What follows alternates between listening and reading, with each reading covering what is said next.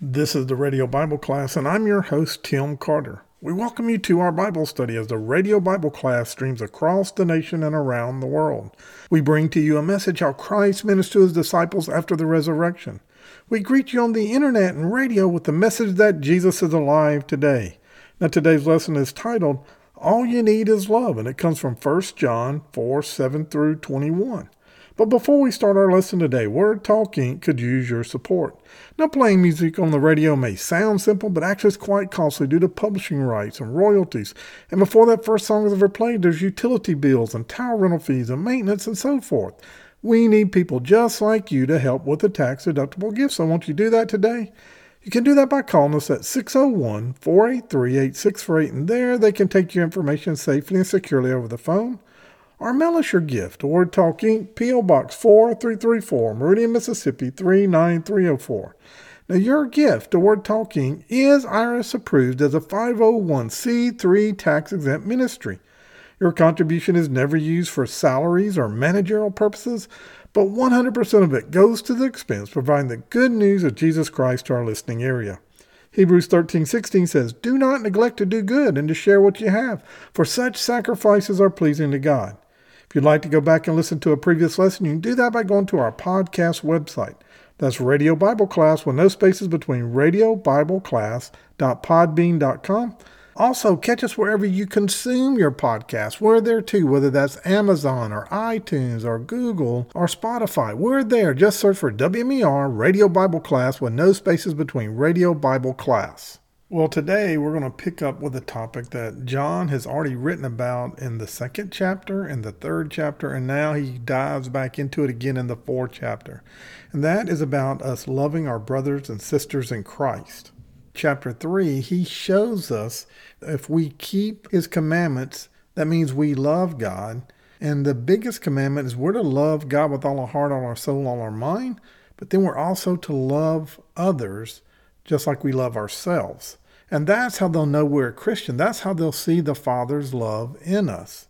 Well, this passage here really gets into 6 reasons why we need to love one another. 6 motivators to help us show that love so the world can see that we love others and that the love of Christ is in us. So I have a lot to cover. Let's just jump right in. Turn with me to 1 John 4. I'll be starting in verse 7. I'll be reading out of the ESV. Beloved, let us love one another, for love is from God, and whoever loves has been born of God and knows God. Anyone who does not love does not know God, because God is love. So the first thing we see in this passage of Scripture, right here in verse 7 and 8, is that we love because God is love. We need to understand that one of God's character, one of his main character is love. God is love. This means that we don't get to make excuses for ourselves. And we can't just jump right over this command or not decide we're going to do this because it is not in our nature to be a loving kind of person. Yeah, no, we do love when we get something out of it, but for us to love like God loves, to do that agape love, to be that sacrificial love, that's not in our nature. And I think it's important that we define what the Bible says by love. Love does not refer to the feelings or being an emotionally soft person. Love is denying ourselves for the gain of others. That's what agape is. It's sacrificial. In a true loving marriage, this is what love really does look like. It's not just the erotic part of love, even though that is a part of love. In a true loving marriage, there is sacrifice that is given from both sides. It is a compromise. And agape love is not doing what you want to do to bring gain to yourself, but it's denying yourself for the sacrifice of others. But here we're to show that we love God and that God is in us by our sacrificial love for not only God, but for our brothers and sisters. And we see that. It says that if we love others, then we have God in us. But if we don't, if we are selfish, if we're consumed about ourselves, then we're operating in the flesh. We're operating in the natural, and God is not in us, and we're not yielded to him. He is not our master. He is not our king. We have not died to ourselves and walk in him. We all know that person. You may not have picked them, but they're there because they are people that only do things for their benefit. Now, they may do something for you, but now you owe them. They're doing something to get something from you. It is nothing about self-denying. It's nothing about being sacrificial. It is truly for their gain, if not immediately in the near future. Now, if you listen to the world, they'll tell you that's smart. That's the way you should get ahead in life, is by doing, and acting that way. That you do it sacrificially just so that you get something in the future. But what the Bible's teaching us here is that that's not love. That's actually sin. That is selfishness, and selfishness is sin. Selfishness is thinking about ourselves. Love is thinking about others. Relationships are destroyed when we think about how things affect us rather than thinking about how our actions affect others. You need to stop right now and repent of that character in your life. You need to give it to God. You need to ask God to help you change that personality to be self-sacrificing. I know some of you are saying, Tim, this isn't easy. This isn't natural. And you're absolutely right. Matter of fact, I would tell you, go look at children and watch them. The natural way to act is that they think that they are the center of the universe. Everything evolves around them. When someone comes and gets their favorite thing, they're unhappy. That's mine. Now, I don't share. It's all about me. It's how am I being taken care of? How does this affect me? And as parents, we are loving our children when we train them and we teach them and we discipline them to think about others and not themselves. And as parents, we need to model this to our children as well. You know, we live in a society that loves social media. Social media is all about self. Look at me. Look at what I'm doing. And I love John. And right here in this simple 2 verses, John puts it plain and simple. If we don't deny ourselves and we don't give sacrificially, then we may not have been born of God. We don't know God because that is the way God acts. And if God is our master and he's ruling our life, we would model that, just like our children model what we teach them. And his logic in these 2 verses are simple. He says, if we are born of God, then we're going to share in God's characteristic. Loving each other is proof that we know God and we're born of God, and God is master and ruler. He is his kingdom. He's our authority. And by acting this way, it shows our confidence in our eternal salvation. And if you're not going to do this, quit calling yourself a Christian. You're giving the real Christians, those that love sacrificially, those that walk and chase after God, a bad name. These are the very people that are making other worldly people that say, I won't come to church because it's a bunch of hypocrites. They're no different than I am.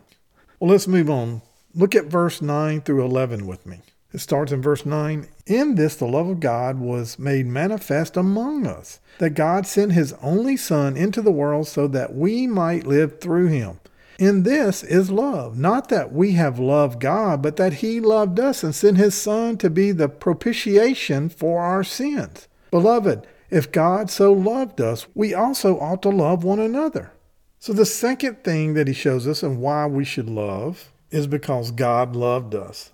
God revealed his love in the most dramatic and powerful way that you can show sacrificial love. He did it by sending his Son Jesus, his only Son, to die on the cross so that we may live, that we may stand before a holy and righteous God, and that we would be covered by his blood. He was the ultimate sacrifice.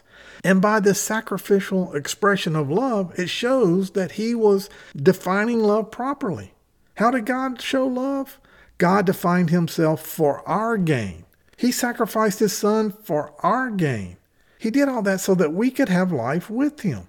Jesus revealed his heart that was full of God, that he was 100% man, but he was 100% God because he did a sacrificial act of love. Now notice the boldness of John's words that he says in verse 10. This is love, not that we love God, but that God loved us.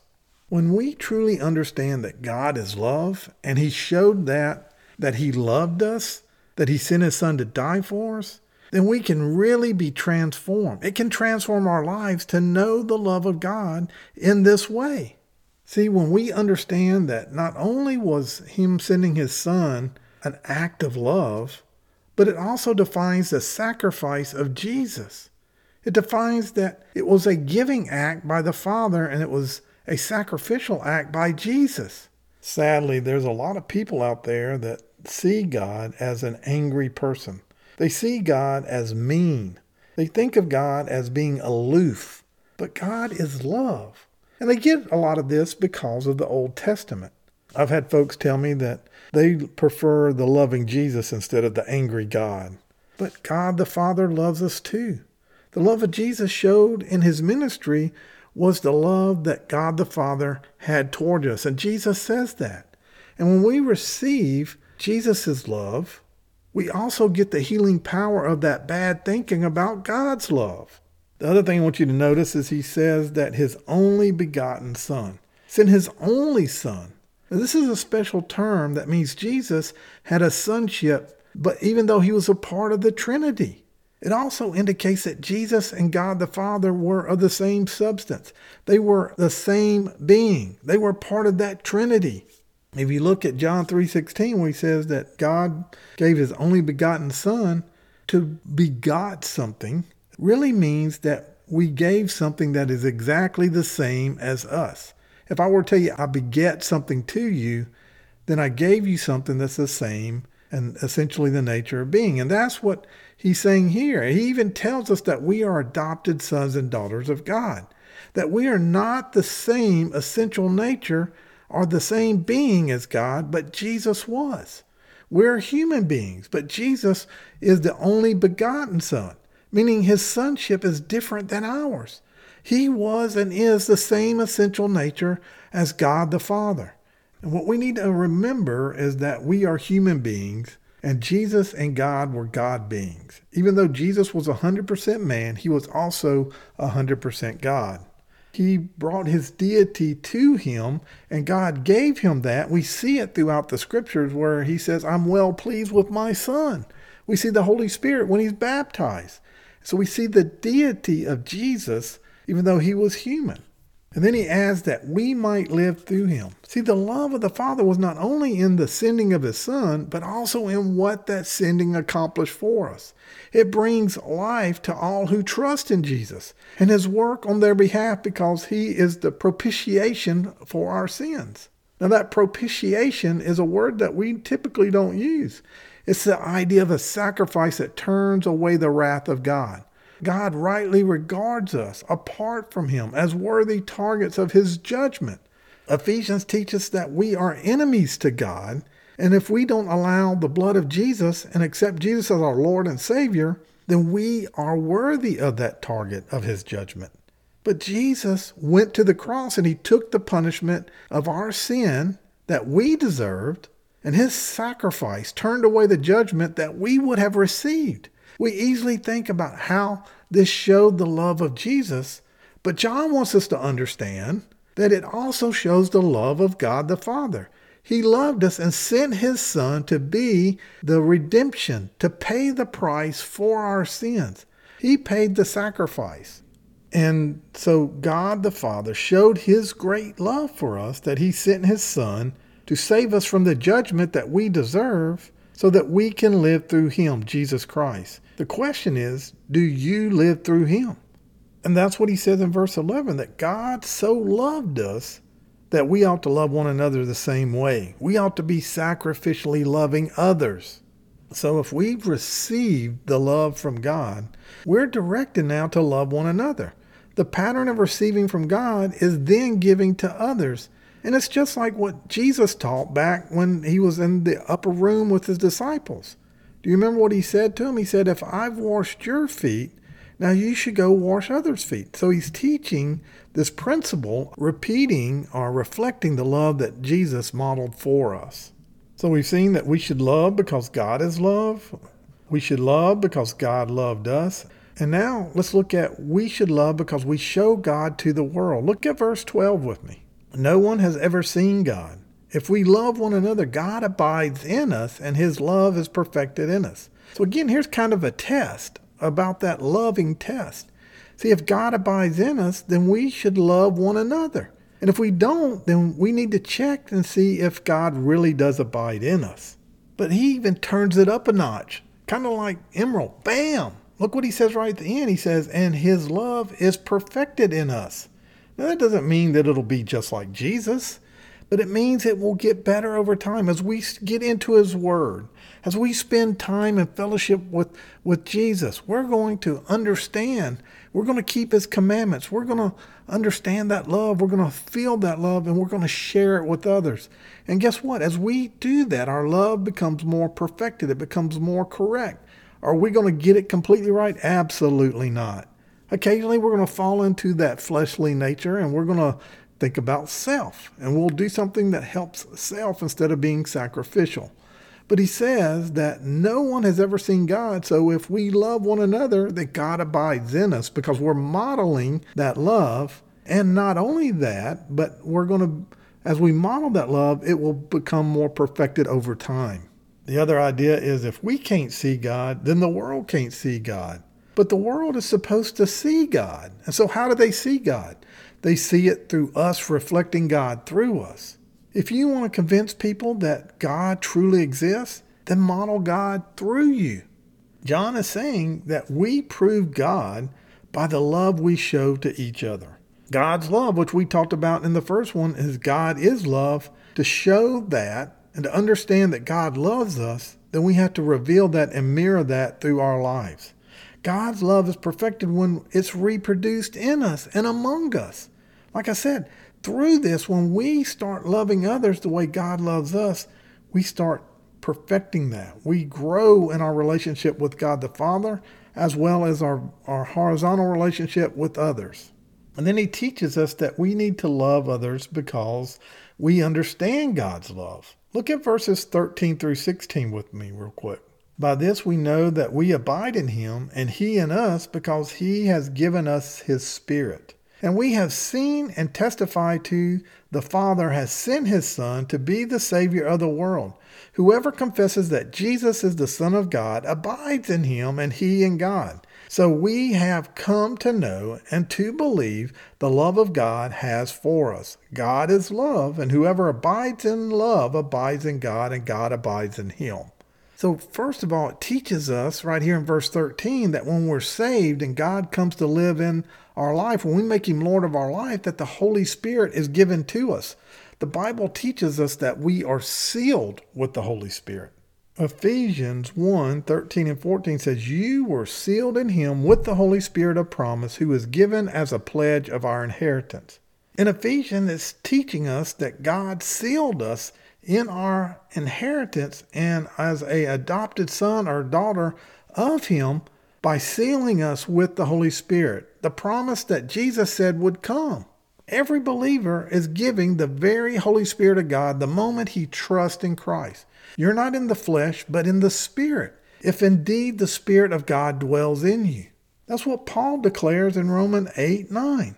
And then he goes on to say, though, if anyone does not have the Spirit of Christ, he does not belong to him. In other words, if you're not sealed with the Spirit, then you're not saved. And what you need to understand is that when we become a Christian, the Holy Spirit takes up residence in our life. Through him have the empowerment. He equips us so that we can function the way that God tells us that we should. See, the Holy Spirit is our helper. He's our advocate. He protects and he encourages us. He guarantees our inheritance in Jesus Christ. It is through the Holy Spirit that we yield and allow him to lead us. And that takes time. I mean, you can do it day one, but over time we have to understand the right voice when we hear God and his leading. And so we see right there in verse 13 that John says that because he has given us the Spirit. And then he goes on to say that we have seen and testified that the Father has sent his Son to be the Savior of the world. John teaches us that we have a life-saving confession that we make and we live out. We testify that the Father has sent his Son as Savior of the world. And that's what he says in verse 14. And this confession we make and the hope that we have is that we believe in God the Father and we live it out. We live out Jesus' commandments. He goes on to say in verse 15, look what he says there. Whoever confesses that Jesus is the Son of God, God abides in him and he in God. So we have come to know and to believe the love that God has for us. So again, we start understanding what God has for us. We live it out to the world. that God is love, and whoever abides in love abides in God, and God abides in him. Let me summarize it this way. When you grasp the love of God has for you, it leads you to love others, proving that you are remaining in God and God remains in you. You can put this another way. When you do not love others, then you do not get it. You're missing it completely. When you truly come to know what God has for us and you believe in that love, then you will remain in that love by loving others, proving that you have a relationship with God. And that's what John's trying to get us to understand. And then in verse 17 and 18, he teaches us that we love because it casts out fear. Look at verse 17 with me. By this is love perfected with us, so that we may have confidence for the day of judgment, because as he is, so also are we in this world. There is no fear in love, but perfect love casts out fear, for fear has to do with punishment, and whoever fears has not been perfected in love. We could underline this whole section, but definitely underline in your Bible verse 18. There is no fear in love, because perfected love casts out fear. Does that mean that you will never fear? No. But as we get that love perfected in us, we fear less. We trust more. You need to understand is that fear and faith are polar opposites. Whether you trust God, is there anything God can't do? Because that's a fundamental thing we need to understand. But if we fear something, we're saying that God can't handle this. And so that as the more we trust God, as more we perfect our love, more that we have faith and understand God and his love for us, the less we have fear. That's how you see some people, and they go through crisis in their life, and you're like, how are they doing that? Because it's like water just rolling off a duck's back. It's because that they have perfected, not completely, but they have perfected their love more than others. And so therefore, they look different from the world. You might ask, Tim, what does perfected love look like? Well, I gave you one example, but the ultimate example is Jesus Christ. The way that Jesus could face his death with confidence was that he had a perfect love in him. He had God's perfect love. And we can also face the worst things in life with confidence. Did Jesus have to fear any judgment? No. Even when he went to death, he knew that he wouldn't have to fear the judgment of God. And we have that. When we accept Christ, no matter what happens, no matter how bad it gets, no matter if it causes us to die, we should still have perfect peace and confidence because we don't have to fear God's judgment. It should be a calming thought that we get to go to the day of judgment and stand there with the confidence as a son or daughter of God the Father, with being justified through Jesus' blood, that we don't have to face his judgment. And let me wrap this up with the final one, that we love because we love God. Look at verse 19 through 21 with me real quick. So John says in verse 19, we love because he first loved us. If anyone says, I love God and hates his brother, he's a liar. For he who does not love his brother whom he has seen cannot love God who he hasn't seen. And this commandment we have from him, whoever loves God must also love his brother. I'm running out of time, so I'm going to close with this final section right here. We love because we love God. Verse 19 makes that very point. John draws a simple conclusion for us. We cannot think that we love God and hate our brother. We're lying if we hate our brother or sister in Christ while claiming to love, because we cannot love the unseen God if we do not love those that we have seen and that are around us and visible to us. How can we possibly think that we have love for God when we don't deny ourselves for the gain of others? How can we say that we love God when we're not sacrificial to him or our brothers and sisters? How can we think that we have love perfected or we have a relationship with God at all when we treat others the wrong way? And this is the commandment. The one who loves God must love his brother. If we love God because of what he's done for us, then we need to love others too. Matter of fact, it says we must love others too. Based on this scripture right here, this commandment that we see, that phrase, I just can't love that person, is invalid. If we're born of God and we're abiding in him and we're allowing him to be the Lord of our life, then the resources of love are in there. We just haven't allowed the Holy Spirit to let it flow out. We're holding it back. We're working out of the flesh instead of out of the Holy Spirit. Some of you are thinking, Tim, you don't know my boss. You don't know my spouse. You don't know that person, that my neighbor. You don't know whoever this is that you say you can't love. I'm telling you that if God can love them and we have the love of God in us, then we can love them too. I didn't say it's easy. Matter of fact, you probably can't do it without yielding to the Holy Spirit. We're going into a New Year's season, and some of you may make a New Year's resolution that I want to love God more. I want to grow my love for Him. And I want you to understand that if you want to love God more, the way you perfect that love, the way you grow that love is by the way you love His children. Jesus told us in Matthew 5:23 and 24, therefore, if you bring your gift to the altar and there remember that your brother has something against you, leave your gift there before the altar and go your way. First, be reconciled to your brother and then come offer your gift. God is more pleased when we get it right with our brother than if we bring him a sacrificial offering or praise or some resource. He wants us to love others, which shows God's love, and we show it to the world. And that's how I want to summarize all this. John has shown us in this passage there are 6 reasons we love one another.